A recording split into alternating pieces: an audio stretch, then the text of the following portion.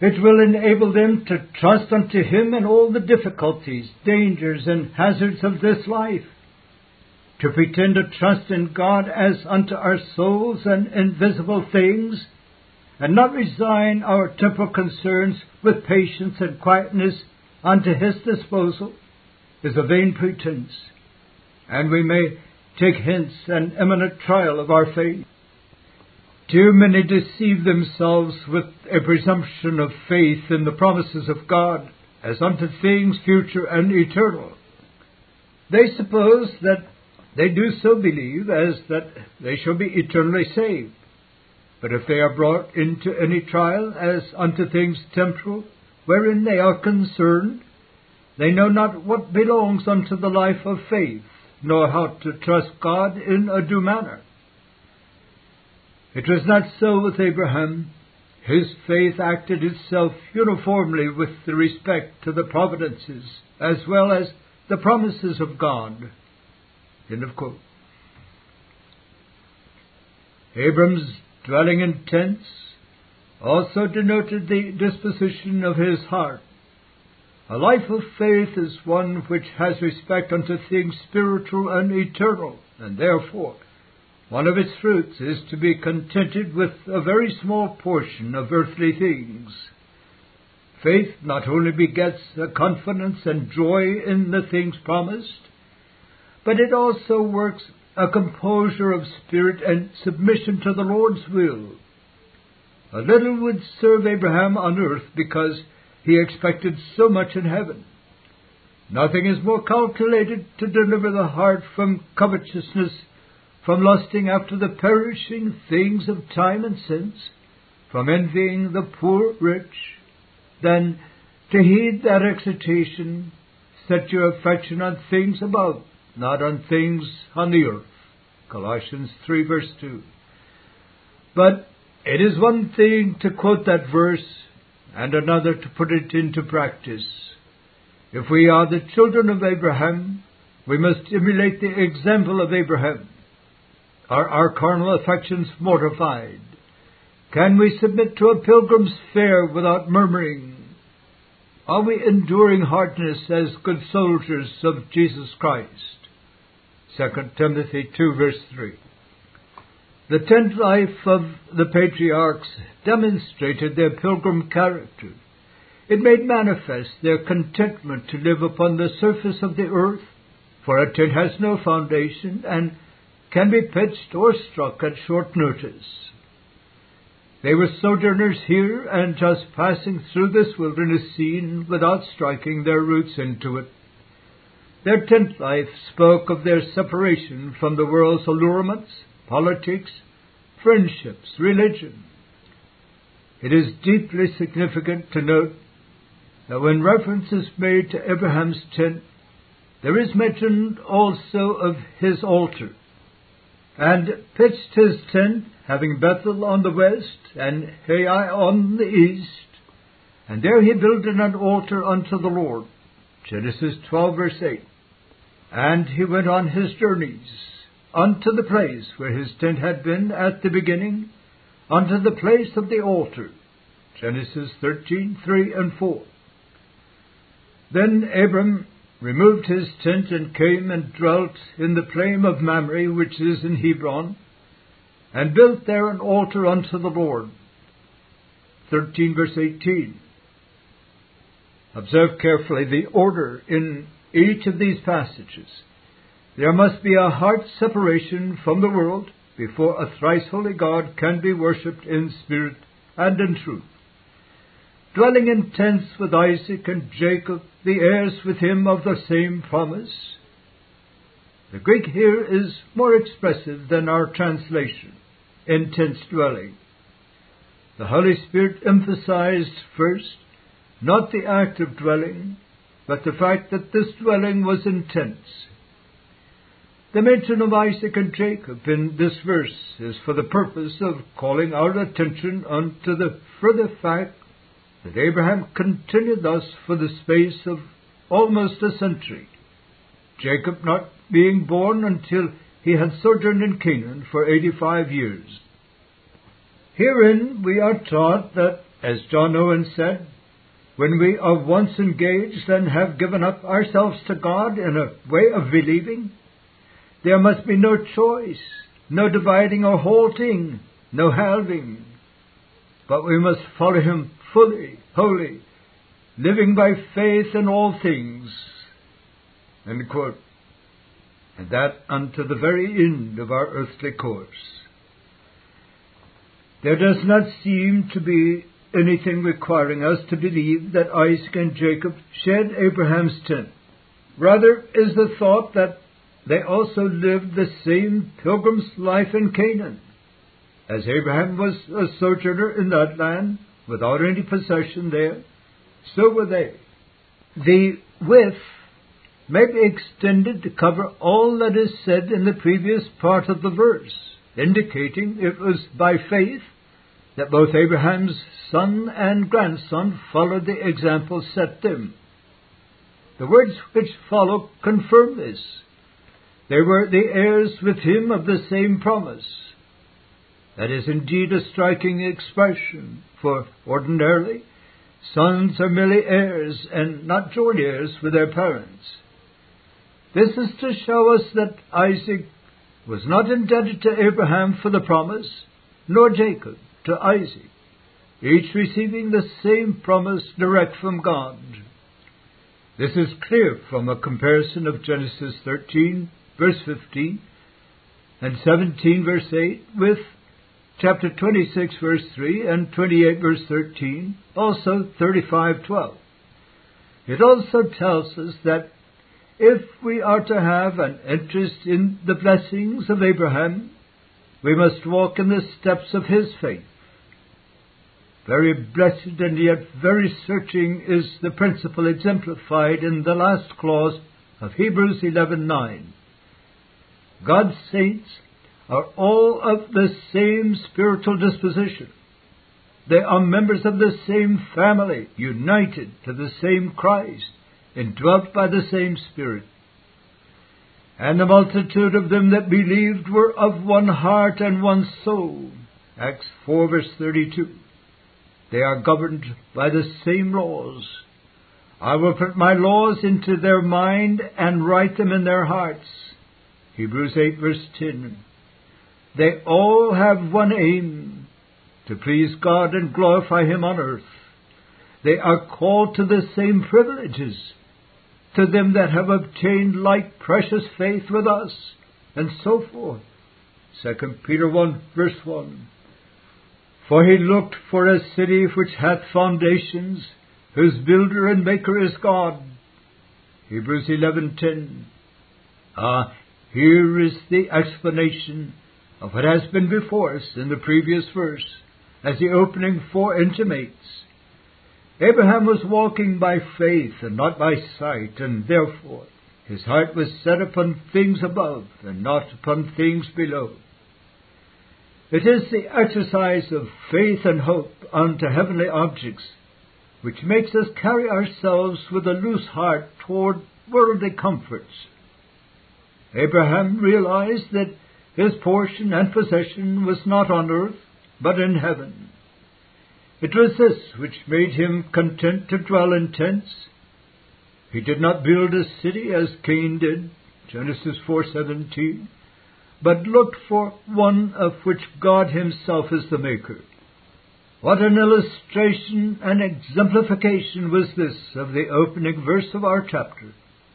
Now faith is the substance of things hoped for, the evidence of things not seen.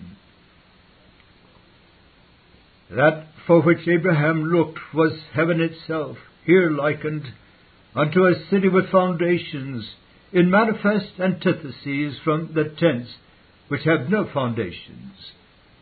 Various figures are used to express the saints' everlasting portion. It is called an inheritance, 1 Peter 1, verse 4, to signify the freeness of its tenure. It is denominated many mansions in the Father's house. It is styled an heavenly country, Hebrews 11:16, to signify its spaciousness. There are various resemblances between heaven and a city, A city is a civil society that is under government. So in heaven there is a society of angels and saints ruled by God. Hebrews 12:22-24. In Bible days, a city was a place of safety, being surrounded by strong and high walls. So in heaven, we shall be eternally secure from sin and Satan, death and every enemy. A city is well stocked with provisions. So in heaven, nothing will be lacking which is good and blessed.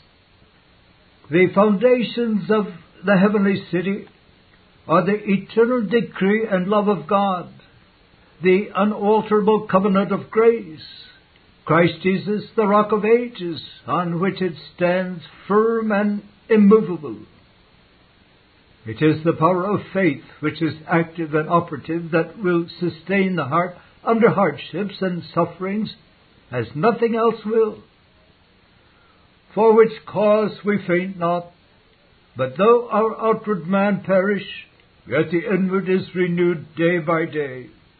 For our light affliction, which is but for a moment, worketh for us a far more exceeding and eternal weight of glory, while we look not at the things which are seen, but at the things which are not seen. For the things which are seen are temporal, but the things which are not seen are eternal. 2 Corinthians 4:16-18. As John Owen well said, this is a full description of Abraham's faith in the operation and effect here ascribed to it by the apostle. And herein it is exemplary and encouraging to all believers under their present trials and sufferings. Unquote. Ah, my brethren and sisters, do we not see from that which has been before us why the attractions of the world or the depressing effects of suffering have such a power upon us? Is it not because we are negligent in the stirring up of our faith to lay hold of the hope which is set before us? If we meditated more frequently upon the glory and bliss of heaven, and were favored with foretastes of it in our souls, would we not sigh after it more ardently and press forward unto it more earnestly? Abraham rejoiced to see Christ's day, and he saw it and was glad. John 8:56. And if we had more serious and spiritual thoughts of the day to come, we would not be so sad as we often are. He that hath this hope in him purifieth himself, even as he is pure. 1 John 3:3. For it lifts the heart above the scene and carries us in spirit within the veil. The more our hearts are attracted to heaven, the less will the poor things of this world appeal to us. Chapter 7. The faith of Sarah. Hebrews 11:11-12. In the verses which are now to be before us, the Apostle calls attention to the marvelous power of a God-given faith to exercise itself in the presence of most discouraging circumstances. Persevere in the face of the most formidable obstacles, and trust God to do that which, unto human reason, seems utterly impossible. They show us that this faith was exercised by a frail and aged woman, who at first was hindered and opposed by the workings of unbelief, but who in the end relied upon the veracity of God and rested upon His promise. They show what an intensely practical thing faith is, that it not only lifts up the soul to heaven, but is able to draw down strength for the body on earth. They demonstrate what great endings sometimes issue from small beginnings, and that like a stone thrown into a lake produces ever-enlarging circles on the rippling waters, so faith issues in fruit which increases from generation to generation. The more the 11th verse of our present chapter be pondered, the more evident will it appear the faith there spoken of is of a radically different order from that mental and theoretical faith of cozy-chaired dreamers. The faith of the vast majority of professing Christians is as different from that described in Hebrews 11 as darkness is from light. The one ends in talk, the other was expressed in deeds. The one breaks down when put to the test, the other survived every trial to which it was exposed. The one is inoperative and ineffectual, the other was active and powerful. The one is unproductive, the other issued into fruits to the glory of God. Is it not evident that the great difference between them is that one is merely human, the other divine, one merely natural, the other altogether supernatural? This it is which our hearts and consciences need to lay hold of and turn into earnest prayer. That which has just been pointed out ought to deeply exercise both writer and reader. It ought to search us through and through, causing us to seriously and diligently weigh the character of our faith. It is of little use to be entertained by interesting articles unless they lead to careful self-examination. It is of little profit to be made to wonder at the achievements of the faith of those Old Testament saints unless we are shamed by them and made to cry mightily unto God for Him to work in us a like precious faith. Unless our faith issues in works which mere nature cannot produce, unless it is enabling us to overcome the world, 1 John 5:4, and triumph over the lust of the flesh, then we have grave cause to fear that our faith is not the faith of God's elect. Titus 1 verse 1, cry with David, examine me, O Lord, and prove me. Try my reins and my heart. Psalm 26 verse 2. It is not that any Christian lives a life of perfect faith. Only the Lord Jesus ever did that. No, for in the first place, like all the other spiritual graces, it is subject to growth. 2 Thessalonians 1 verse 3, and full maturity is not reached in this life. In the second place, faith is not always in exercise, nor can we command its activities. He who bestowed it must also renew it. In the third place, the faith of every saint falters at times. It did in Abraham, in Moses, in Elijah, in the apostles. The flesh is still in us, and therefore the reasonings of unbelief are ever ready, unless divine grace subdue them, to oppose the actings of faith. We are not then urging the reader to search in himself for a faith that is perfect, either in its growth, its constancy, or its achievements. Rather, are we to seek divine aid and make sure whether we have any faith which is superior to what has been acquired through religious education, whether we have a faith which, despite the strugglings of unbelief, does trust the living God, whether we have a faith which produces any fruit which manifestly issues from a spiritual root. Having spoken of Abraham's faith, the Apostle now makes mention of Sarah's. Thomas Manton tells us, observe what a blessing it is when a husband and wife are both partners of faith, when both in the same yoke draw one way. Abraham is the father of the faithful, and Sarah is recommended among believers as having a fellowship in the same promises and in the same troubles and trials. So it is said of Zechariah and Elizabeth, and they were both righteous before God, walking in all the commandments and ordinances of the Lord blameless. Luke 1 verse 6. It is a mighty encouragement when the constant companion of our lives is also a fellow in the same faith. This should direct us in the matter of choice.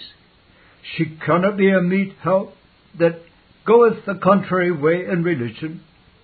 Religion decayeth in families by nothing so much as by want of care in matches. End of quote. Through faith also Sarah herself received strength to conceive seed, and was delivered of a child when she was past age, because she judged him faithful who had promised. Hebrews 11 verse 11.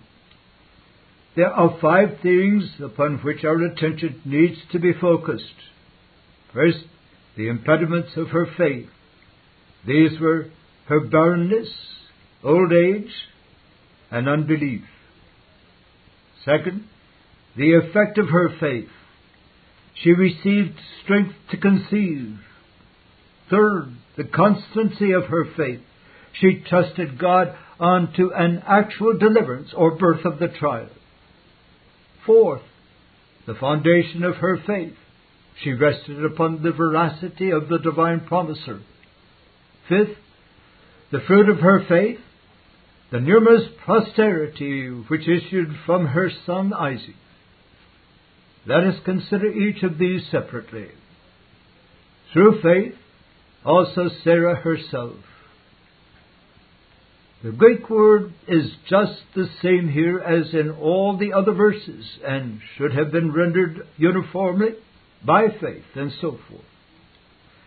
The word also seems to be added for a double purpose.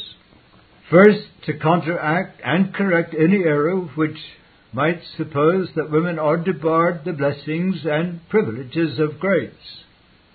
It is true that in the official sphere, God has prohibited them from occupying the place of rule or usurping authority over the men, so that they are commanded to be silent in the churches, 1 Corinthians 14:34, are not permitted to teach, 1 Timothy 2:12, and are bidden to be in subjection to their husbands, Ephesians 5:22. But in the spiritual sphere, all inequalities disappear, for there is neither Jew nor Greek, there is neither bond nor free, there is neither male nor female, for ye are all one in Christ Jesus, Galatians 3:28. And therefore, the believing husband and the believing wife are heirs together of the grace of life. In the second place, this added also informs us that though a woman, Sarah exercised the same faith as had Abraham. She had left Chaldea when he did, accompanied him to Canaan, dwelt with him in tents. Not only so, but she personally acted faith upon the living God. Necessarily so, for she was equally concerned in the divine revelation with Abraham, and was as much a party to the great difficulties of its accomplishment. The blessings of the promised seed was assigned to and appropriated by her, as much as to and by him. And therefore is she proposed unto the church as an example. 1 Peter 3 verses 5 and 6. John Owen stated, as Abraham was the father of the faithful, or of the church, so she was the mother of it, so as that the distinct mention of her faith was necessary. She was the free woman from whence the church sprang, Galatians 4:22 and 23, and all believing women are her daughters, 1 Peter 3 verse 6, unquote. By faith also Sarah herself received strength. The word herself is emphatic. It was not her husband only, by whose faith she might receive the blessing, but by her own faith that she received strength, and this notwithstanding the very real and formidable obstacles which stood in the way of her exercising it.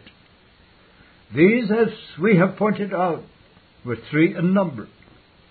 First, she had not borne any children during the customary years of pregnancy. As Genesis 11:30 informs us, Sarai was barren. Sarai, Abram's wife, bare him no children. Genesis 16:1. Second, she was long past the age of childbearing, for she was now 90 years old. Genesis 17, verse 17.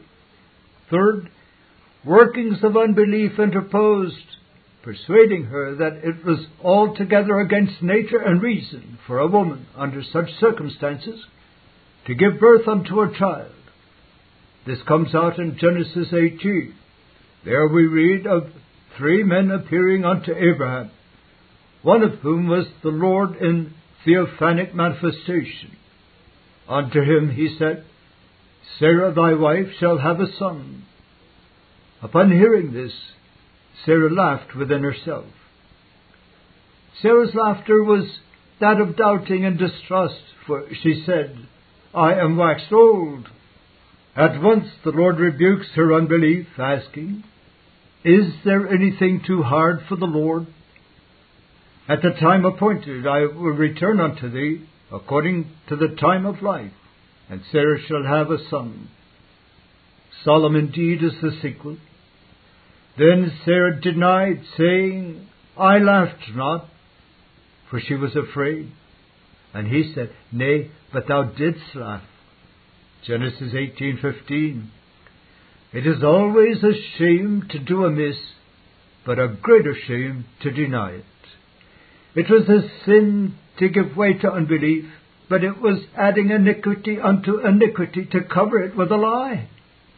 But we deceive ourselves if we think to impose upon God, for nothing can be concealed from His all-seeing eye.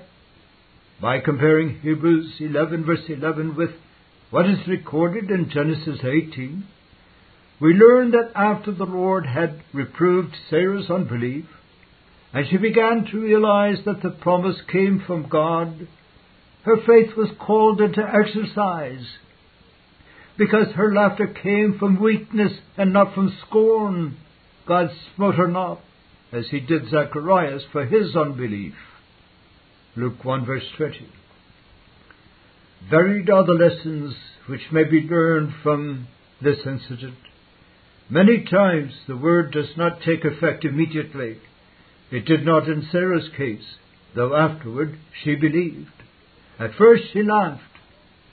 It was only when the divine promise was repeated that her faith began to act.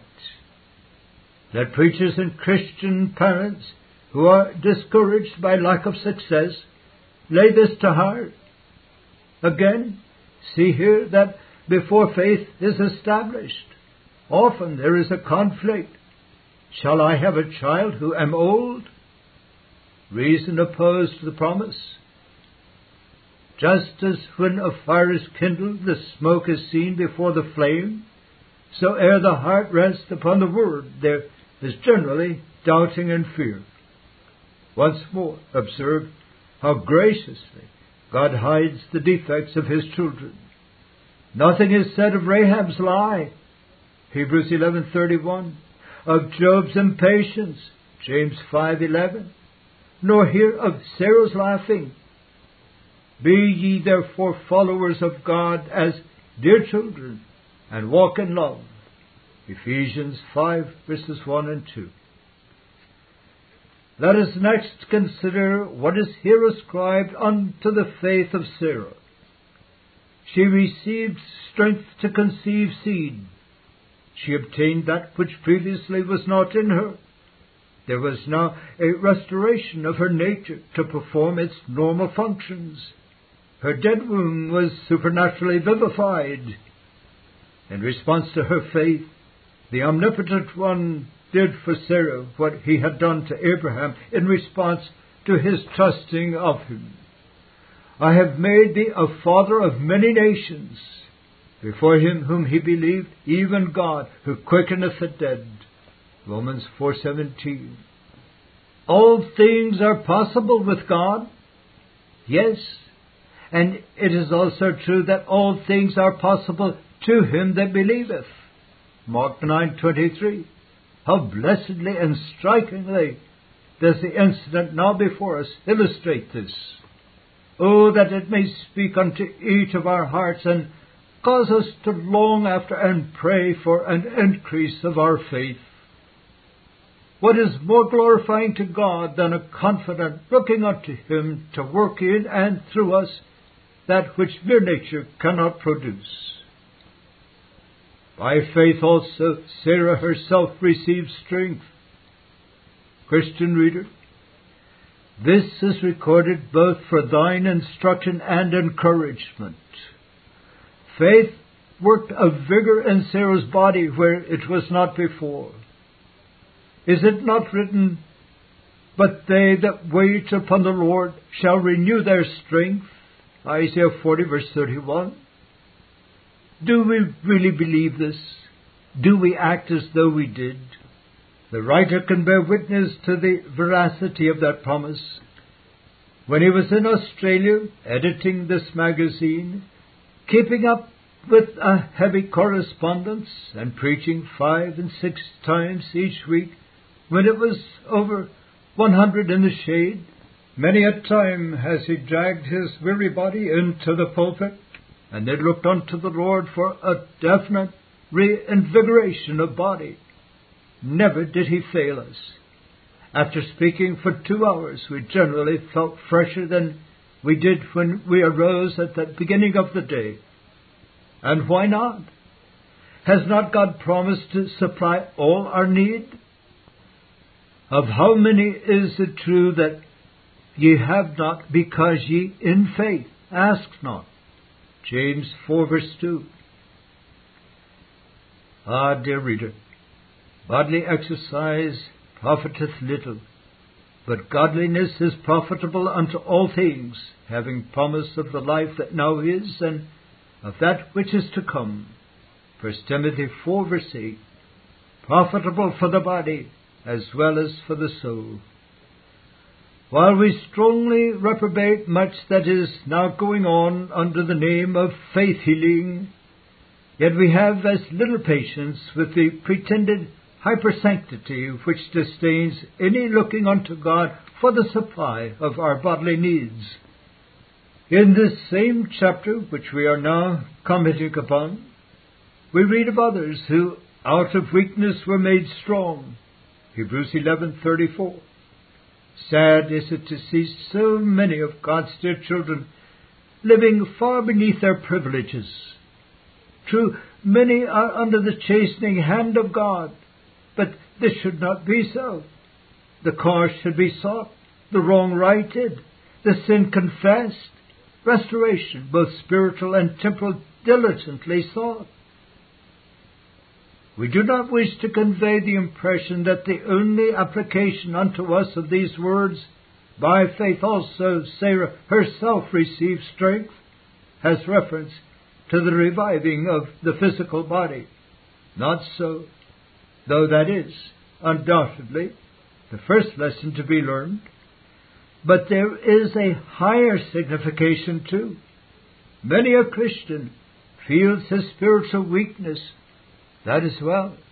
Yet instead of this hindering, it should be stirred to lay hold of the Lord's strength.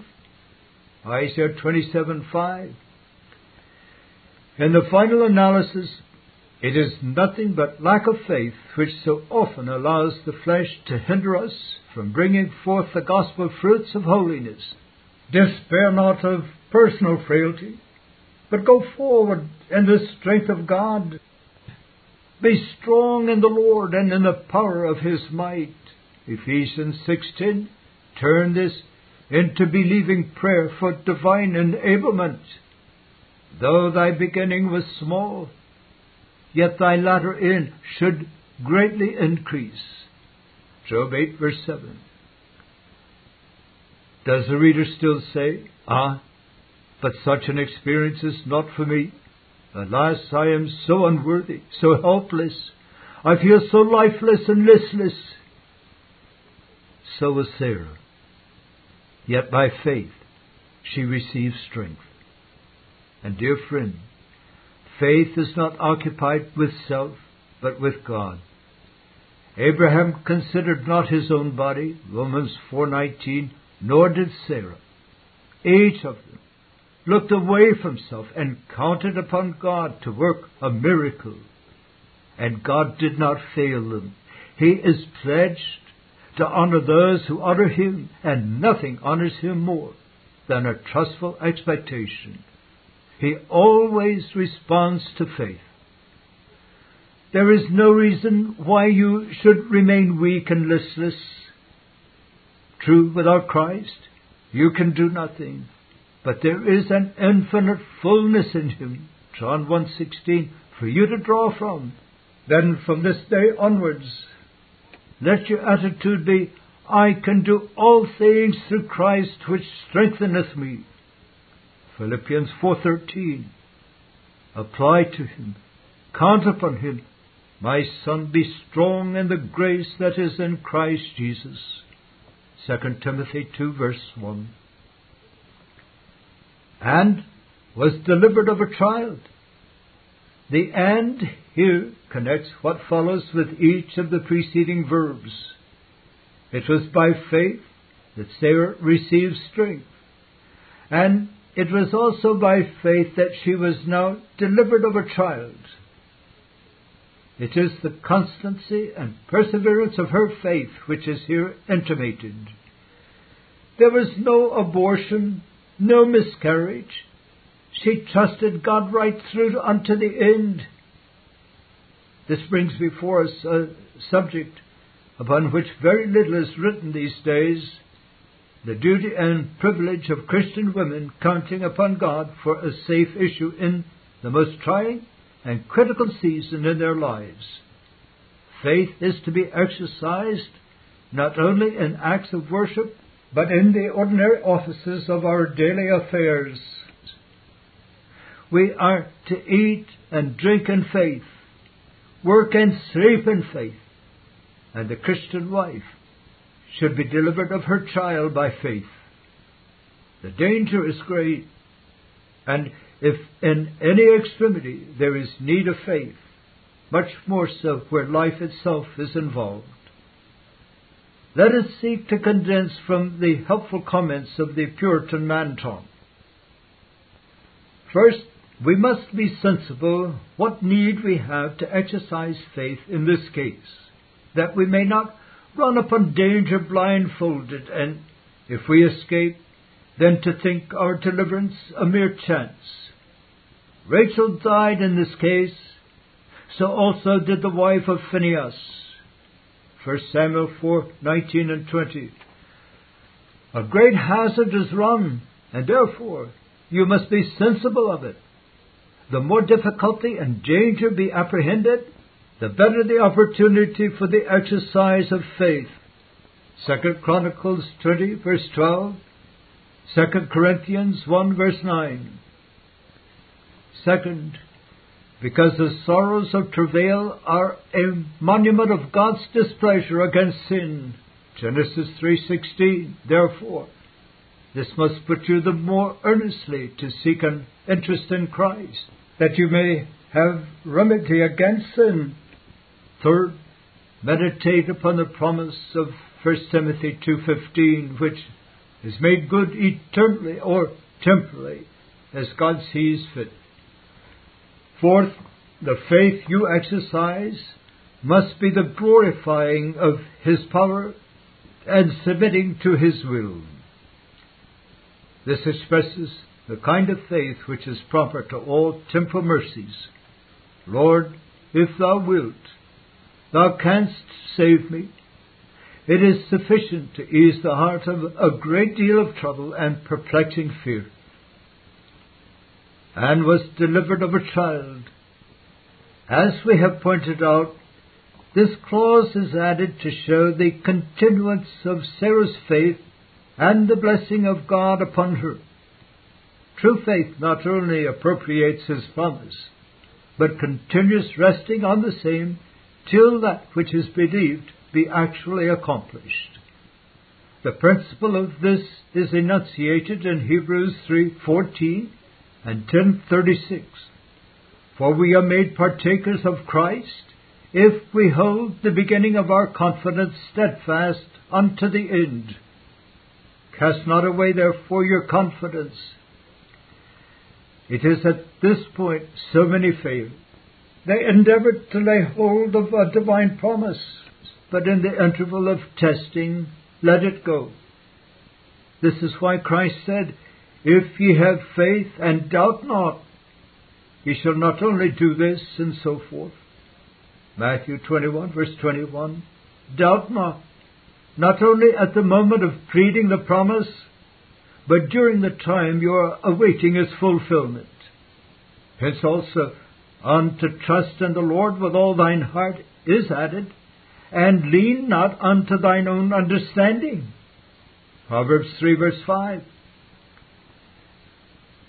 When she was past age, this clause is added so as to heighten the miracle which God so graciously wrought in response to Sarah's faith. It magnifies the glory of His power. It is recorded for our encouragement. It shows us that no difficulty or hindrance should cause a disbelief of the promise. God is not tied down to the order of nature, nor limited by any secondary causes.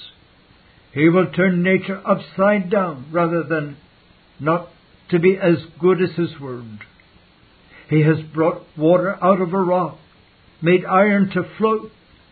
2 Kings 6 verse 6, sustained 2 million people in a howling wilderness. These things should arouse the Christian to wait upon God with full confidence in the face of the utmost emergency. Yea, the greater the impediments which confront us, faith should be increased. The trustful heart says, here is a fit occasion for faith. Now that all creatures' streams have run dry, is a grand opportunity for counting on God to show Himself strong on my behalf. What cannot He do? He made a woman of 90 to bear a child, a thing quite contrary to nature. So I may surely expect Him to work wonders for me too. Because she judged Him faithful who had promised. Here is the secret of the whole thing. Here was the ground of Sarah's confidence, the foundation on which faith rested. She did not look at God's promises through the mist of interposing obstacles, but she viewed the difficulties and hindrances through the clear light of God's promises. The act which is here ascribed unto Sarah is that she judged or reckoned, reputed and esteemed God to be faithful. She was assured that He would make good His word on which He had caused her to hope. God had spoken. Sarah had heard, in spite of all that seemed to make it impossible that the promise should be fulfilled in her case. She steadfastly believed. Rightly did Luther say, if you would trust God, you must learn to crucify the question, how? Unquote. Faithful is He that calleth you, who also will do it. 1 Thessalonians 5:24. This is sufficient for the heart to rest upon. Faith will cheerfully leave it with omniscience as to how the promise will be made good to us, because she judged Him faithful who had promised. Let it carefully be noted that Sarah's faith went beyond the promise. While her mind dwelt upon the thing promised, it seemed unto her altogether incredible. But when she took her thoughts off all secondary causes and fixed them on God Himself, then the difficulties no longer disturbed her. Her heart was at rest in God. She knew that God could be depended upon. He is faithful, able, willing, sure to perform His word. Sarah looked beyond the promise to the promiser. This Reformation audio track is a production of Still Waters Revival Books. SWRB makes thousands of classic Reformation resources available, free and for sale, in audio, video, and printed formats. Our many free resources, as well as our complete mail-order catalog, containing thousands of classic and contemporary Puritan and Reformed books, tapes, and videos at great discounts, is on the web at www.swrb.com. We can also be reached by email at swrb@swrb.com, by phone at 780-450-3730, by fax at 780-468-1096, or by mail at 4710-37A Avenue, Edmonton, that's Edmonton, Alberta, abbreviated capital A, capital B, Canada, T6L3T5. You may also request a free printed catalog. And remember that John Calvin, in defending the Reformation's regulative principle of worship, or what is sometimes called the scriptural law of worship, commenting on the words of God, which I commanded them not, neither came into my heart, from his commentary on Jeremiah 7:31, writes, God here cuts off from men every occasion for making evasions, since he condemns by this one phrase, I have not commanded them, whatever the Jews devised. There is then no other argument needed to condemn superstitions than that they are not commanded by God. For when men allow themselves to worship God according to their own fancies, and attend not to his commands, they pervert true religion. And if this principle was adopted by the Papists, all those fictitious modes of worship in which they absurdly exercise themselves would fall to the ground. It is indeed a horrible thing for the Papists to seek to discharge their duties towards God by performing their own superstitions. There is an immense number of them, as it is well known, and as it manifestly appears. Were they to admit this principle, that we cannot rightly worship God except by obeying his word, they would be delivered from their deep abyss of error. The prophet's words, then, are very important, when he says that God had commanded no such thing, and that it never came to his mind, as though he had said that men assume too much wisdom when they devise what he never required, nay, what he never knew.